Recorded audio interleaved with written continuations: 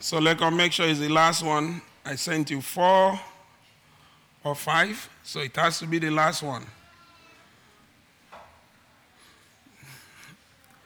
I sent him 4 or 5 PowerPoints. So the last one was sent this morning. All right, let's pray.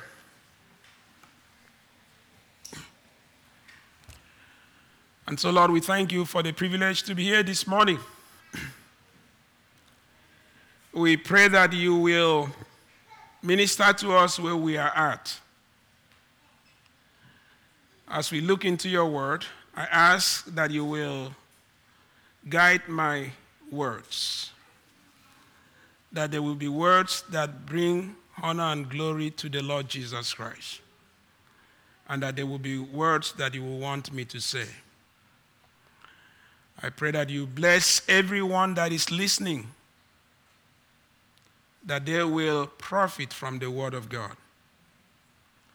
And I ask that your Spirit will take control to make it clear, to explain it, to bring conviction, and to bring strength and encouragement. Thank you for the privilege to share your word this morning. Thank you, Lord. In Jesus' name, amen. All right. Victory cry from the cross, Tetelestai. I started preaching this, I think it was not last month, the month before. And I'm hoping to finish it today. I think I will. That's my plan. So, I believe that this is one of the most important words that have ever been offered. And it was offered by the Lord Jesus Christ on the cross. It is finished. Oh, to see the pain. We just read that. This stuff has to turn to me so I can see.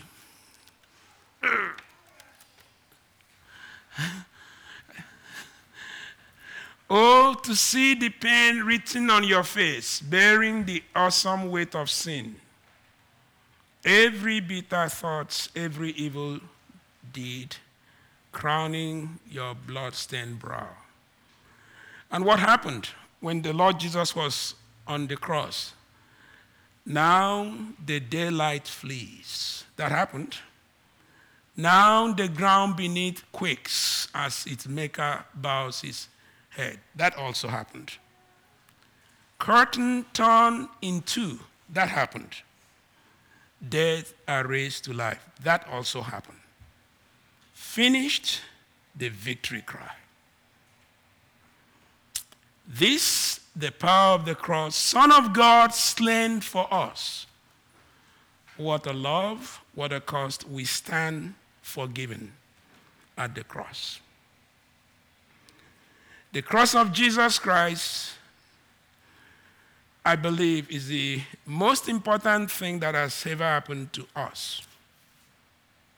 And those words offered by the Lord Jesus Christ, it is finished. Or it's actually one word, Tetelestai. It's one of the most important, if not the most important words that have ever been uttered by the Lord. All right, so let me keep things light by getting you engaged. Questions. I have 4 questions there for you. Let's start with the first one. Who is the first ruler? Let's exclude God. God is always the ruler, will always be. Who is the first ruler that is mentioned in the Bible? Is this a trick question? No, it's not a trick question. What's that? Adam. That's right. Let us make man in our own image and let him have dominion and rule. I'll put the verses in so that you will see that it says actually to rule. That was God's proclamation to man. And in fact, it says, let them. So I didn't know how to separate the woman and the man because he said, let them. That proclamation went to them. So but to list it, I said the second because woman was made from man. So, but as far as God was concerned, them were to have dominion. You get that? So we, mankind. Who is the third ruler in the Bible? Second. Okay, who is the second? Second will be the woman. Let's skip the woman. You can put it first as well if you like. But because man came before woman, that's why I put it as second. But they are both rulers proclaimed by God at the same time. Let them have dominion and let them rule. So I'm skipping the second to the third. So who is the third? Nimrod. Second and third and fourth, I was debating, but we'll see. She says Satan. The devil. Yeah. That sounds close. It could either be third or fourth. I think it's true. Satan. We'll see. That one was a usurper. He wasn't proclaimed. He found a way to trick man out of the dominion and took over the dominion. We will see that as we read the scriptures. So we'll read. So I'm not making it up. We will see. So don't worry. We'll read. We'll read together. And who is the fourth ruler? Sin? Very close. Very close. Yes, sin wasn't actually supposed to rule, but it says, by one man's sin, death came into the world, and death reigned. Again, it began with man being given dominion, and man disobeying God, and what happened? Death began to rule. There was no death before sin. And it began to rule, and because man listened to Satan, Satan took over the kingdom of this world. And that's where the cross comes in. So, man started as the first ruler because God proclaimed it. So let's read Genesis 1:26 to 28.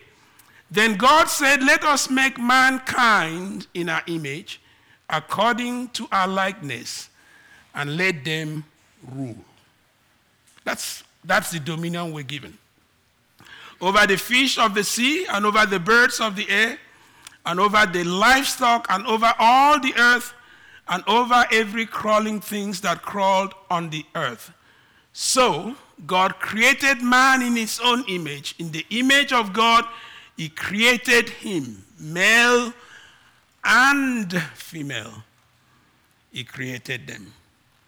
God blessed them, and God said to them, be fruitful and multiply, and fill the earth, and subdue it, and rule over the fish of the sea, and over the birds of the sky, and over every living thing that moves on the earth. So man was the first ruler, man and woman. In Romans chapter 5, I've skipped so many verses. We read this. Therefore, just as through one man sin entered into the world, and death through sin, and so death spread to all mankind because all sinned. For until the law, sin was in the world, but sin is not counted against anyone when there is no law. Nevertheless, death reigns. We know that. I mean, you don't need to be told that death is one of those things that hovers over our heads. From Adam until Moses, even over those who have not sinned in the likeness of the violation committed by Adam, who is a type of him to come. So I think death ruled because of sin. And the devil said this to Jesus Christ when he was tempting him. He says, and he led him up and showed him all the kingdoms of the world in a moment of time. And the devil said to him, I will give you all this domain and its glory, for it has been handed over to me, and I give it to whomever I want. Therefore, if you worship before me, it shall be yours. Jesus replied to him, it is written, you shall worship the Lord your God and serve him only. So I made the point of using New American Standard today because I wanted to get close as possible, so to speak, to the original. So it was handed over. That's Luke chapter 4, verse 5 to 8. That's what the devil told Jesus. He said, I'll give you all this if you bow and worship me, because it was handed over. And I believe when man sinned, he gave it to him. All right. One more or two more questions. How many times in the gospel record did God the Father publicly state his approval of Jesus? And what did he say?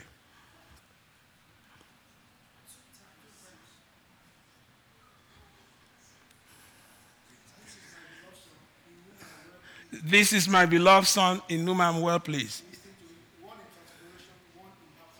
One in transfiguration, one in baptism.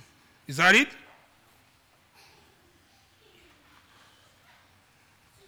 So they've mentioned 2 times. Is that it? John chapter 12. There's one more. And this on the way to the cross. So, and that's the one I want to quote. So Jesus was speaking, as he's getting ready, he's in Bethany, he's ready on his way, about to get to Gethsemane and to the cross and all of that. He says, now my soul has become troubled, and what am I to say? Father, save me from this hour, but for this purpose I came to this hour. Father, glorify your name. Then we read this. Then a voice came out of heaven. I have both glorified it and will glorify it again. That's the 3rd time. I was surprised too when I read it. I always thought it was 2 times because those are the 2 times that stick to my head. But when I examined, I said, oh, there's one more. So it's good to know that the voice came out of heaven, said, I have both glorified it and will glorify it again. So the crowd who stood by and heard it were saying that it had thundered. Others were saying an angel had spoken to him. Jesus responded and said, this voice has not come for my sake, but for yours. Notice this. Now judgment is upon this world. Now the ruler of this world, Satan, will be cast out on his way to the cross. And if I'm lifted up from the earth, will draw all people to myself. Now he was saying this to indicate what kind of death he was going to die. So I just have to advise you or warn you, or however I want to say it. All I'm going to do this morning is read the Bible. I have many of them that just point to the victory. That's all I'm going to do. So I'm hoping that the Spirit of God will take the Word of God and speak to you, because his word will not return void. So, in 1 Corinthians chapter 15, from verse 50, Paul begins to say, flesh and blood will not inherit the kingdom of God. And then it begins to say, now we shall not all sleep, but we shall all be changed. He was talking about the rapture. And then he goes on to talk about in the moment, in the twinkling of an eye, at the trump of God, the dead in Christ will rise first, and then we, our life, will be caught up together with them, and then we'll be with them. And then he goes on to say, but when this perishable put on the imperishable, when our bodies change. And this mortal put on immortality, then will come about the saying that is written. Where is it written? Isaiah 25, verse 8. Death has been swallowed up in victory. Where, O death, is your victory? Where, O death, is your sting? The sting of death is sin. It's the first enemy. The power of sin is the law. The law is not bad, but we can't keep it. But thanks be to God, who gives us the victory through our Lord Jesus Christ. Three things swallowed up: death, sin, and the law, and the man of the enemy that made us to sin. He will be bound. And then it charges us to say, therefore, my beloved brothers and sisters, if you are a believer, that's the idea. If you are not, our prayer is that today will be your day. He said, therefore, my beloved brothers and sisters, be firm, immovable, always excelling in the work of the Lord, knowing that your labor is not in vain in the Lord. That's a message for every believer. When you labor for the Lord, it is not in vain. So get on with the business. All right? Death has been swallowed up in victory. So now we get to it is finished. Let's read it together. After this, Jesus, knowing that all things have already been accomplished, in order that the scripture will be fulfilled, said, I am thirsty. A jar full of sour wine was standing there, so they put a sponge full of the sour wine on a branch of hyssop and brought it up to his mouth. Therefore, when Jesus had received the sour wine, he said, it is finished. And he bowed his head and gave up his spirit. Now and then, since it was the day of preparation, to prevent the bodies from remaining on the cross on the Sabbath, for the Sabbath was a high day, the Jews requested of Pilate that they break their legs, or that their legs be broken, and the bodies be taken away. So the soldiers came and broke the legs of the first man and of the other who were crucified with him. But after they came to Jesus, when they saw that he was already dead, they did not break his legs. Yet one of the soldiers pierced his side with a spear. And immediately blood and water came out. And he who has seen has testified, and his testimony is true. And he knows that he's telling the truth, so that you also may believe. For these things took place so that the scripture would be fulfilled. Not a bone of him shall be broken. Those are the scriptures. And again, another scripture says, they will look at him whom they pierced. What I find amazing in this passage is that Jesus was fulfilling scripture even after he had died. Scripture was getting fulfilled. And he uttered the word, it is finished. So, tetelestai. Shout of victory, not defeat. What Jesus finished stands finished, will always be finished. Nothing can be added to it. Nothing can be taken from it. He authored the word, it is finished. So, we started 2 months ago with 3 important facts. We said it's a familiar word. We also said it's a spoken, or the word was spoken by a faithful Savior.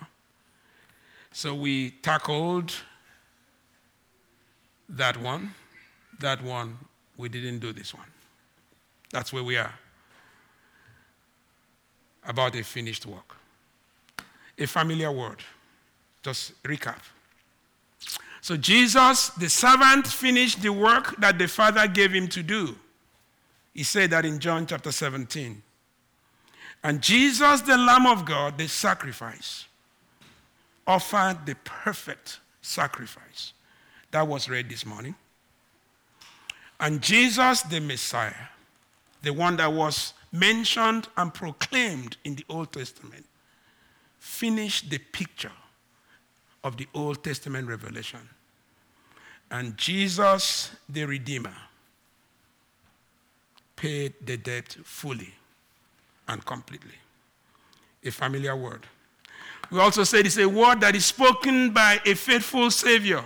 So God gave Jesus a work to do. So he was born to do the will of God. And in Matthew chapter 1 verse 20 we read, and you shall call his name Jesus because he will save his people from their sins. That was the work that God gave him to do. And his life was motivated, so to speak, by accomplishing the work that God gave him to do. You know that God the Father, in the beginning, finished the old creation. God the Son, his job was to finish the new creation. We read in 2 Corinthians 5:17, if any man is in Christ, is a new creation. Old has passed, new has come. So that was his mission, to accomplish the work. He did it in spite of opposition, in spite of rejection, in spite of misunderstanding. And finally, on the cross, he finished the work. So what is finished? The answer is there. The work the Father gave Jesus to do. In John 17 verse 4, Jesus said this in his priestly prayer. I have glorified you on the earth. I have finished the work which you have given me to do. So it's good that we tease out, at least in some measure, the things that were finished. We'll sing shortly. You know, as I said, we have to make sure that we are singing. What are these things? So, in thinking about this, I looked at it this way. I said, the Father's work required Jesus to fulfill or complete or finish Old Testament scriptures concerning certain things. One, his suffering. That was mentioned in the Old Testament. Isaiah 53, Psalm 22. 2, the judgment for our sins. That was expected, that he finished that work, so that we don't have to go through it. 3, an end to the ceremonial sacrifices for sins. That was read this morning. 4, the fulfillment of the law for us. No person that has been born or ever will be born can fulfill the law completely. So somebody had to do it for us. 5, the defeat of Satan for us. The emphasis for us. He didn't need any of this, but for us. And 6, the defeat or the death of death for us. Jesus had to finish all of those tasks so that we might have full or complete redemption. And so when Jesus declared, it is finished, all of these things were finished. All of them were finished. And that's why the cross is the most important event in human history. Because it was there that Jesus took our judgment. It was there that he was sacrificed for our sins. It was there that all our sins were laid on him. It was there that he defeated Satan. And it was there that he conquered death and gave us victory. And so John chapter 3 verse 16 could make sense. For God so loved the world that he gave his son, that whoever believes in him should not perish but have everlasting life. The Lord Jesus went through all of this. The suffering part, it was for us because our sins required judgment. He went through all of this for us. And that's a wonderful thing. It's something that means we should never forget to talk about the cross, and we should never forget that what Jesus said is finished, stands finished, always will be finished. Nothing can be added or subtracted from it. And so all we can do is thank him and reap the benefit. We have to sing. The kids are not restless. It seems like they're paying attention, but notwithstanding, let's sing What a Beautiful Name. Standing as you're able.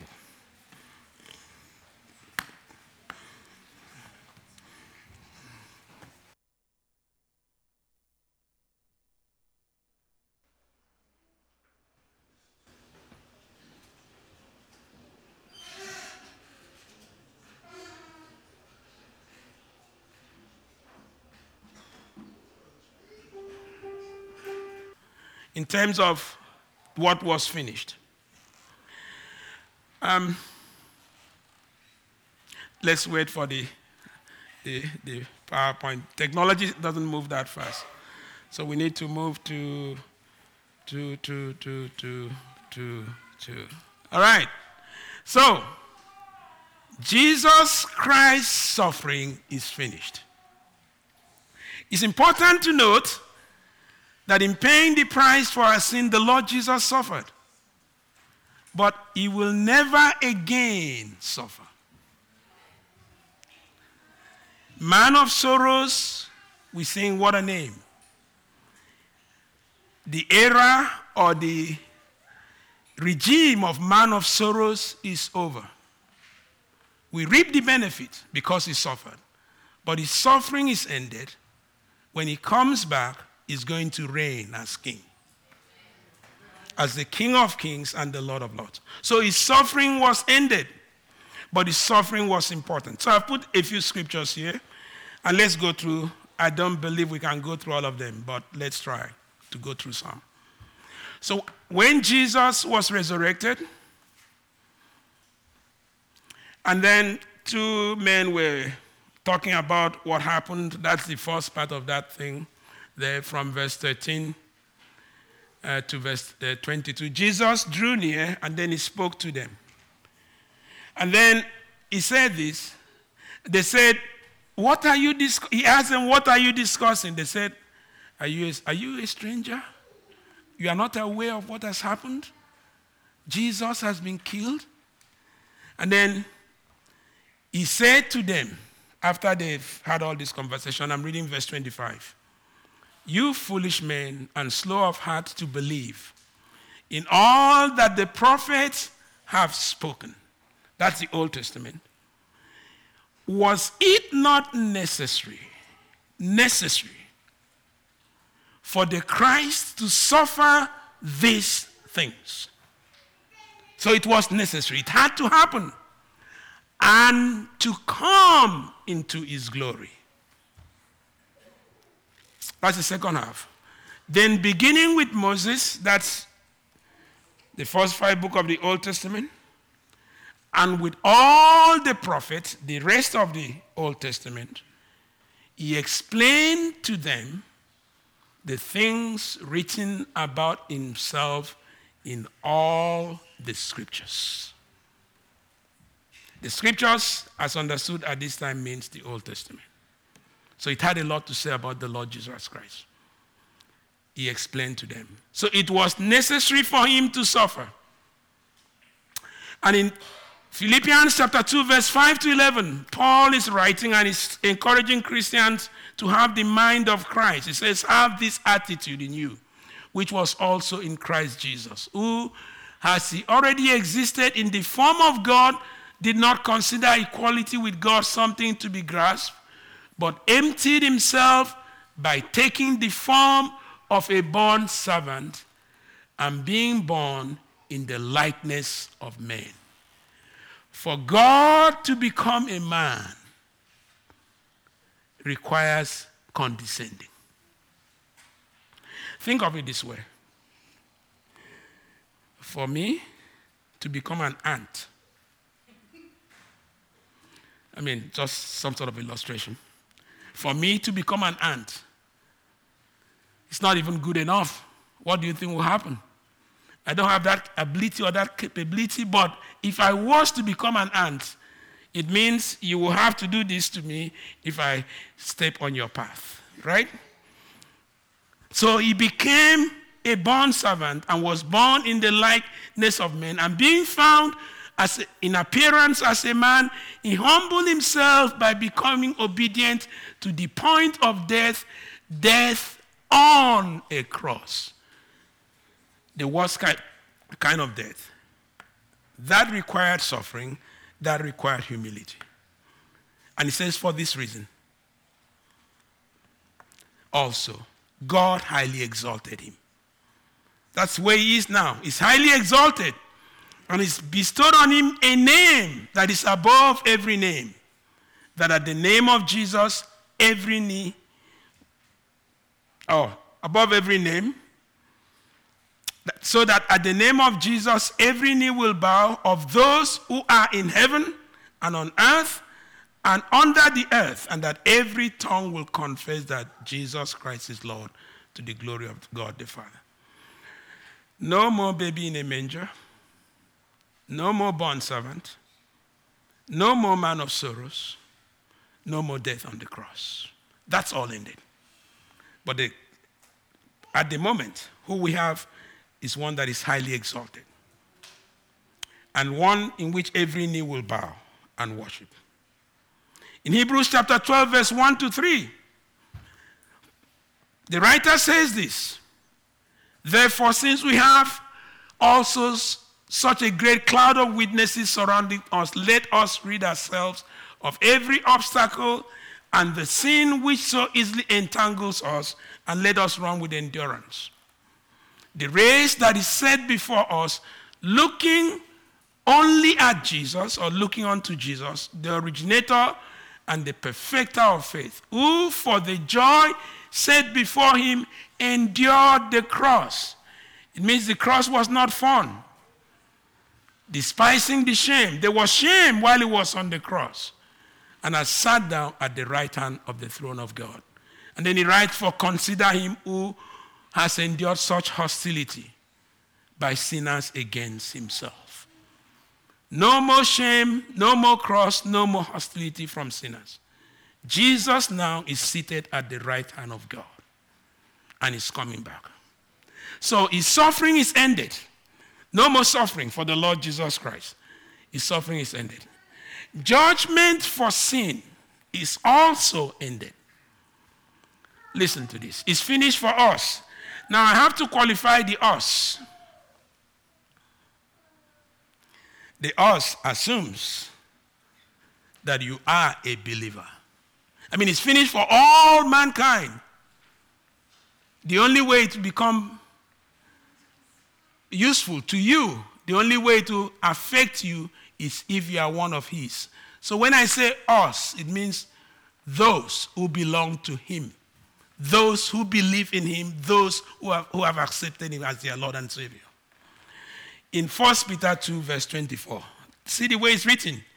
He himself brought, that's the Lord Jesus, brought our sins in his body on the cross,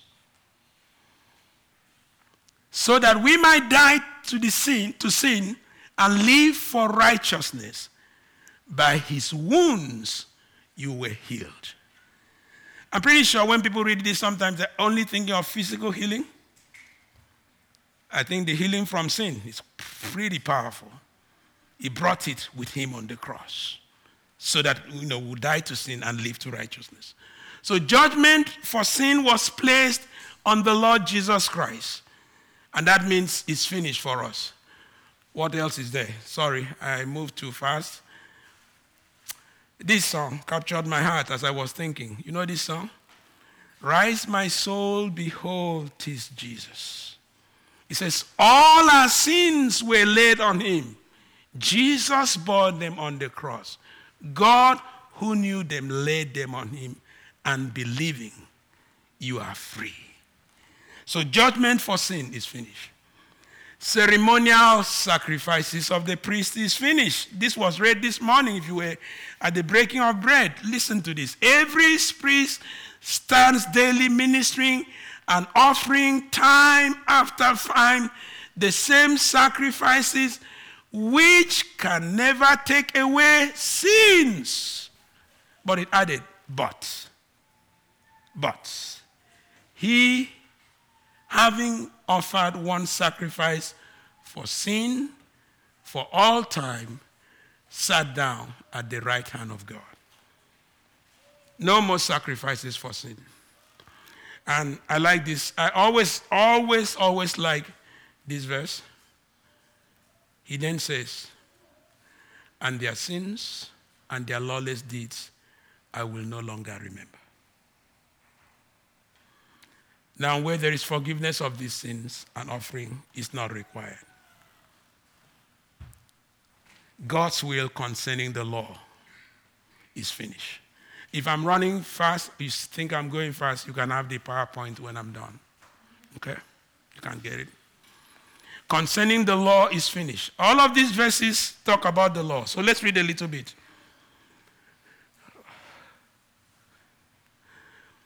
So, the main point is this. God's law is holy, just, and good. There's nothing wrong with the law of God. But we can't keep the law because we are sinners. The law shows us that we are sinners and sinful, and we need God. And Jesus fulfilled the law by obeying it perfectly. He then died on the cross for us to redeem us from the law. So when Jesus was speaking in Matthew chapter 5, which was mentioned this morning again, notice what he says in verse 17 to 18. He says, do not presume that I came to abolish the law or the prophets. That's not my mission. He says, I did not come to abolish, but to fulfill. And then he adds this, for truly I say to you, until heaven and earth pass away, not the smallest letter or stroke of a letter shall pass from the law until all is accomplished. Only one man could do that. And he did it for us. Only one man. The Lord Jesus Christ himself. And so we read something like this in Romans 8, 1-4, where Paul writes, he says, therefore there is now no condemnation at all for those who are in Christ Jesus. For the law of the Spirit of life in Christ Jesus has set you free from the law of sin and death. And then note, for what the law could not do, there's something the law could not do.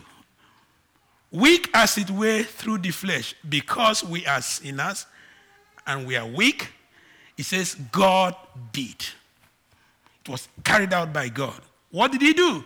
Sending his own son in the likeness of sinful flesh and as an offering for sin. Jesus came as an offering for sin. So he condemned sin in the flesh so that the requirements of the law might be fulfilled in us.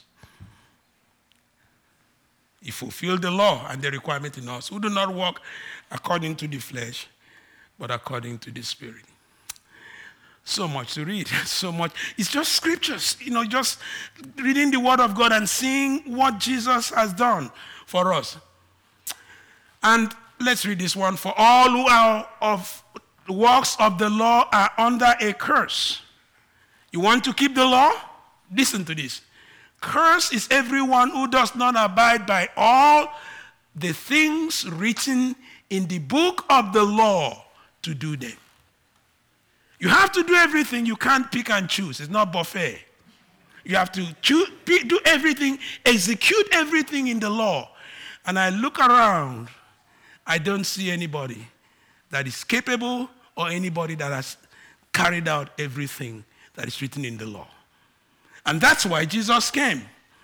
Now that no one is justified by the law before God is evident, for the righteous one will live by faith. However, the law is not of faith. On the contrary, the person who performs them will live by them. And then as is Christ redeemed us, rescued us, set us free from the curse of the law, having become a curse for us.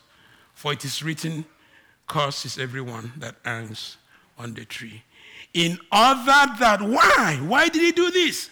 So that in Christ Jesus, the blessings of Abraham could come to the Gentiles. That will be you and me, so that we may receive the promise of the Spirit through faith. Let's read one more. But when the fullness of the time came, God sent his Son, born of a woman, born under the law, so that he might redeem those who were under the law, that we might receive the adoptions as sons and daughters. Wonderful blessing. The Lord Jesus fulfilled the law. We accepted him and we became children of God. And so we stand in a great position. We are children of God because of what is done. And says, because you are sons, God has sent the Spirit of his Son into our hearts, crying out, Abba, Father. Therefore, you are no longer a slave, but a son. And if a son, then an heir through God. Should we keep going? The defeat of Satan is finished. The enemy he prowls around as if he has something to do. He's doomed. You know, you've seen, you know, I don't know if you grew up where I grew up, when you cut off the head of a chicken and then the chicken is all over the place. He's already doomed. The enemy is doomed because the Lord Jesus defeated Satan on the cross. And he defeated him for us. Not for himself, but for us. All of the scriptures point to that. We read this one before, where he says, now the ruler of this world will be cast out. And then we keep going. In Colossians chapter 2, he says, nailed to the cross, the decrees. And then he adds this word, when he has disarmed the rulers and authorities, he made a public display. And then in Hebrews 2, 14 to 15, we read, therefore, since children share in flesh and blood, he himself likewise also partook of the same. Why? So that through death, he might destroy the one. He might destroy the one that has the power of death. That is, so you don't miss it, the devil. The cross brings an end to the power of the devil. And so, it is finished. And the benefit for us, he rescued us from the domain of darkness and took us into the kingdom of light. If you are a believer. The defeat of death. I'm moving very fast, as you can see. I want to finish. The time is running against me. Our brother Clyde shared this many times. Wonderful passage. Hebrews chapter 2, verse 9. But we do see him who was made for a little while lower than the angels, namely Jesus, because of his suffering death, crowned with glory and honor. Why? So that by the grace of God he might taste death for everyone. O death, where is thy sting? We've read this already, but let's read it again as we move into singing. We are about to finish. So thank you for hanging in there. We're about to finish. But when this perishable put on the imperishable and this mortal puts on immortality, then will come about the saying that is written, death has been swallowed up in victory. Where, O death, is your victory? Where, O death, is your sting? The sting of death is sin, and the power of sin is the law. But thanks be to God, who gives us the victory through our Lord Jesus Christ. Therefore, my beloved brothers and sisters, be firm, immovable, always excelling in the work of the Lord, knowing that your labor is not in vain in the Lord. Finish the victory cry. Christ's suffering is finished. The judgment for our sin is finished. Ceremonial sacrifice for sin is finished. The law is fulfilled for us. Satan is defeated for us. Death is conquered for us. We stand in victory because the Lord Jesus Christ obtained the victory for us. And so we should be celebrating, we should be excited, and we should, as we walk on the street, as things show up, we remember Tetelestai. It is finished. It is finished, completely finished, stands finished, nothing remains. And it says, now the daylight flees, now the ground beneath quakes. As his maker bows, he said, curtain torn into, dead are raised to life, finish the victory cry. I like this verse. Oh, to see my name written in the wound, for your through your suffering I'm free. Death is crushed to death, life is mine to live, won through your selfless love. This the power of the cross, Son of God slain for us. What a love, what a cost. We stand forgiven at the cross. So the work of salvation is finished. Jesus Christ died for us, is living for us, and is coming for us. The greatest future awaits those who know the Lord. The question is, do you know him? Do you know him? If you don't, you should, because that's where your future lies. Thank you, Lord, for the privilege to look into your word. Thank you for Jesus Christ, our Savior. May we never lose sight of him. May we never lose sight of praising him because of what he's done. I pray that sinners will come to know him and believers will be strengthened in their walk. Thank you, Lord. In Jesus' name. So we are going to